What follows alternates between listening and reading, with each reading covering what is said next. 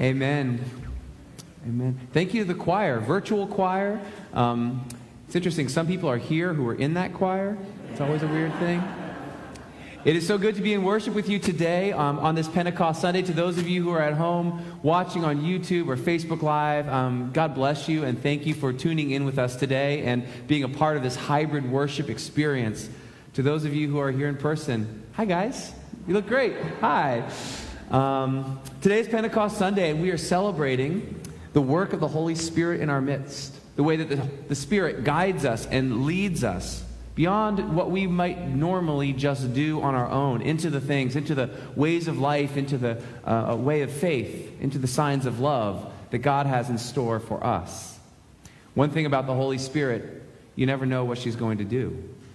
I was on the phone the other day with a friend, and he asked me, what are you doing? And I told him, I said, I'm working on my sermon for Pentecost Sunday, and I'm pretty excited about it. I read the scripture. I went on a walk, kind of a prayer walk, and I felt like God was giving me this message, a great message for our church on a day like this. And he said, wow, that sounds really, really good. What's the scripture passage? And I said, well, it's Nehemiah chapter 9. And then as I said it, I thought, wait, isn't it supposed to be Ezra? Ezra chapter 9? Or am I in the wrong book of the Bible? And it turns out I was. I had been working on this whole sermon based on the wrong scripture text completely.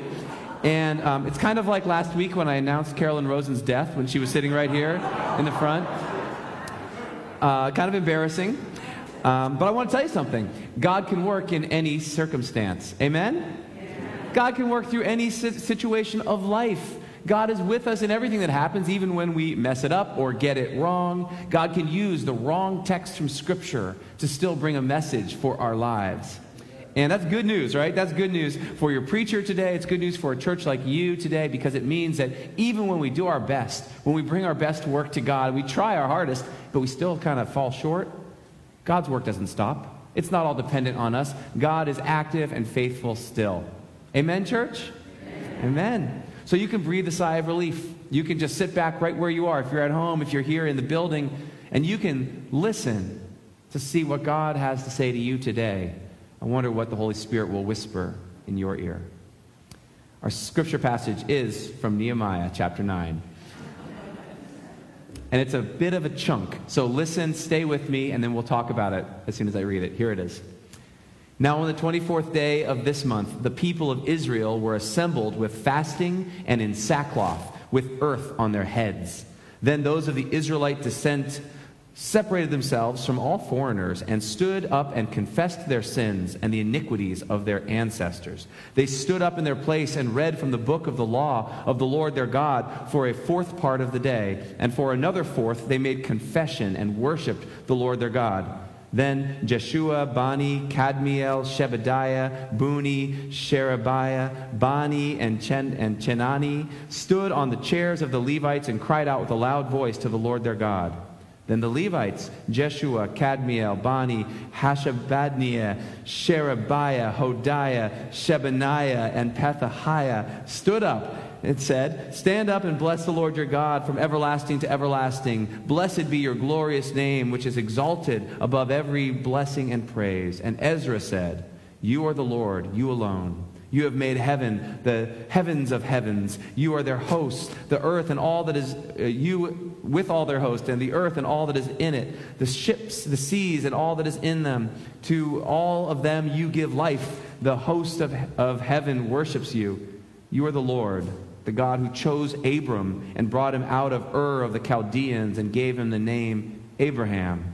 You found his heart faithful before you and made with him a covenant to give his descendants the land of the Canaanite, the Hittite, the Amorite, the Perizzite, the Jebusite, and the Girgashite. And you have fulfilled your promise, for you are righteous. And this is the word of the Lord. Thanks be to God. That's a tongue twister. Some of you are thankful I didn't ask you to read that today over there. Now, what is it that the Holy Spirit is up to in guiding us this day towards a scripture passage like this? Let me set the context around it just to remind you a little bit. We're in a sermon series these days, these months, with Ezra and Nehemiah, this great story of the way that God's people returned from exile. And they did the work of rebuilding the walls of their city, rebuilding the walls of their temple, rebuilding their life together. They had been away from each other for a long time, and they were just coming back. But when you come back together into a community, there are all kinds of obstacles. There are challenges. There are things that go wrong. And so they had to meet those challenges faithfully together. This was about 2,500 years ago. And so we're in the same kind of situation in some ways, where we're coming out of the COVID cocoon and seeking to find out what's life going to be like for us as we rebuild and restore and renew the ties that bind. So here in the first part of the story, there's one thing I want you to notice, just in that first part. As their community in that time gathered to do the work that they had before them, part of what they did is that they practiced confession. They practiced confession together. Here in the story, they put on sackcloth and not ashes, but dirt on their heads. This was a sign of repentance and of sorrow. And they fasted from food, and they cried out to God. And so they're here in the middle of this big building project, this big work project. And they had a lot of stuff to get done. So why do you think a group like that would spend their time confessing their sins or owning up to the things that went wrong, openly saying, I am sorry about that? It's because in a healthy relationship with God and in a healthy relationship with other people, confession is part of our life. Confession is a necessary part of our lives. To be able to say, I'm sorry. To admit when we get things wrong. To recognize when we've hurt someone with our words or our actions. And here's the thing. A life of a community of any kind, an organization, a family, a marriage, a church, we have a lot of opportunities to mess things up. Church, amen? Amen. You know it. We have a chance to miscommunicate, to say the wrong thing, to act in the wrong way, to have a hard heart toward a neighbor. And so confession is this practice of being honest about the ways that things have gone wrong. In every type of organization and community, we know that conflicts are bound to arise. And what's fascinating is that these people in the Bible so long ago, they didn't back away from saying, I'm sorry. God's people have never been perfect. Not in the Bible times, not in our times. But followers of Jesus, like us, we have always been marked by forgiveness. This is one of the greatest teachings that we get from Jesus, how we are forgiven by God, and we are called to forgive one another as well. So I want to remind you of 3 powerful words, and you can repeat them after me. They're very useful. I am sorry. Can you say that? Wow, those are powerful words. And there's 3 more that go with them. I forgive you. Can you say that? I forgive you. I need that. Thank you. These words have power when you use them in community. They have power to build up, to restore, to continue a conversation beyond a stopping point. I am sorry, and I forgive you are words we need for our life together in a church like ours as we rebuild and come back together. It's a mark of maturity in faith, isn't it? The ability to be honest and open when you get something wrong or when you hurt somebody, whether you meant to or not. It's not a sign of weakness to say, I'm sorry. It's a sign of strength. It also takes strength to say, I forgive you. Sometimes a lot of strength. If you take nothing else away from the sermon today, maybe this is God's word to you. Take that home, a practice of forgiveness, confession, restoration. This rebuilding project that we have here in our church is one where we will seek and need to have forgiveness for each other, grace for each other, restoration with each other again and again. And we can do that because God's already done it for us in Jesus Christ. And that's the gospel. That's the good news. So maybe from today you need to go home and think about something, someone you need to reach out to. Maybe say you're sorry. Clear something up. Maybe you just need to take it to the Lord in prayer and just be honest with God and say, God, I want to turn from the things of last week that bound me up or got off on the wrong foot. Turn it over to the Lord. God is always willing and able to listen and to forgive. The old saying is true. Confession is good for the soul. So that's the first part of the sermon, and now there's a second. There's a second piece I want to bring to you. After all this confessing in the story, after all this crying out that people do, then Ezra stands up and starts talking about God. And so you're here, you're like, okay, Pastor, confession, forgiveness, talking about God, we get it. We're in church, like that's part of what we do. But here's what I want you to see. In the midst of this big building project that they were doing back in that time, Ezra stands up and starts telling the larger story, telling the bigger story about who God is and what God has done. Ezra sets their little story, their life together within the bigger picture. Ezra gives them a bigger perspective. You know, when we return to life together, as we try to figure out all the different things about how to open our buildings and how to use our campus and how to get small groups going again, how to do mission, how to worship in person and online, what about our masks and how can we figure that out? All those details. We need to set all that little work we're doing within a bigger picture. That's what Pastor Erica was preaching about last Sunday when she said we need to keep our purpose in mind. When we're centered on our purpose, then these details can be worked out together.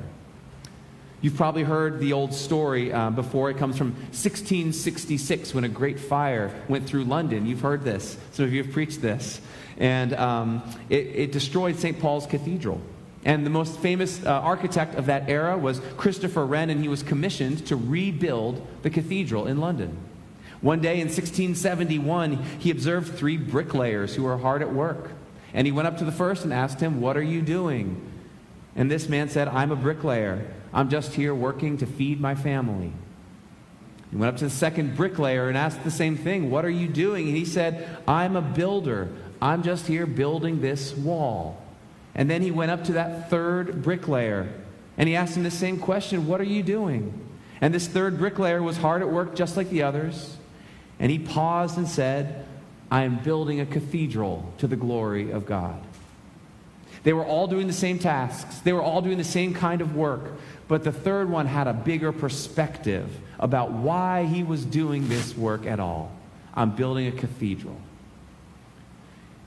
He was part of a larger story. It was bigger than just his little bit that he brought to it. He was contributing something that was important beyond just his own small work. In Nehemiah, they do the same thing in this Bible story where they tell the big story of God and then they set us inside of it.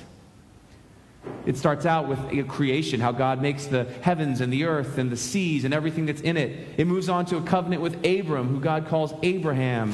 And then the scripture goes on to where they talk about how God heard their distress in Egypt when they were slaves and how they drew them out through the Red Sea. And then how they brought Moses up to Mount Sinai and gave him the 10 Commandments so they could order their life together. Ezra gives a big sweep of history, a big perspective for people to remember. They're telling and retelling that big story so that they could be encouraged to live out the little story of their lives. We need that same encouragement today. As we come out of these COVID times and creep carefully into the new season ahead, how can you hold on to the bigger picture of what God is doing among us? How can you trust that surely the presence of the Lord is in this place, even as you work through all the details or issues around it? Maybe that's the two-handed work that we have to do. On the one hand, we trust God deeply, while on the other, we actively engage with the work of our time. On the one hand, we trust in the grace and mercy of God, and on the other, we respond with how we live our lives. God's action, our faithful response. Two-handed work that we have to keep together. It's easy to get subsumed by social media. Have you had that happen to you? It's easy to get caught by the headlines that blare, that seek your attention. It's easy to think that our world or our country or our community or our church or your family have never been through any hard times before. We have. And God was with us in those times before this time. God has been with you. And the good news today is that God is with you even today in the thing that you are facing. So that means that your life and mine, with our struggles and our joys, is part of the larger work of God. And we need that bigger picture so that we get beyond just the ups and downs of this week or just the vicissitudes of the last year with COVID.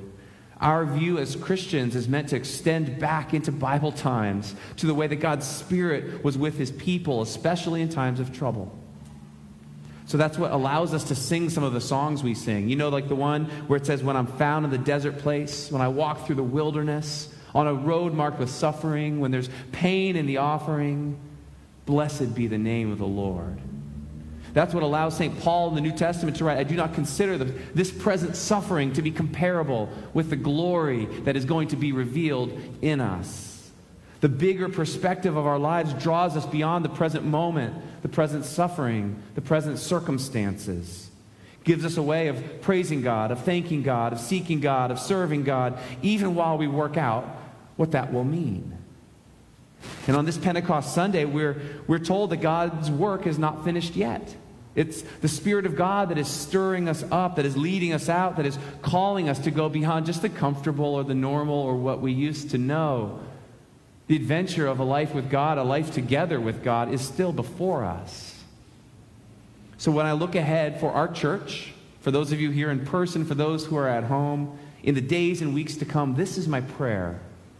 That we would practice forgiveness with each other. That we would turn our hurts over to God and receive God's grace. That we would also give grace to each other as we do our best to come back together. My prayer is that you would also keep the larger perspective of the work we have to do. To know that our little story, your little story, is part of God's big narrative arc. This means that your life really matters, that in the end, God holds your life. You're coming and you're going from this day on and forevermore. And that's the message of Nehemiah chapter 9. The wrong scripture for the day, but one that is taken by God, used by God to bless us and to challenge us. May it be so for you. Amen. Amen.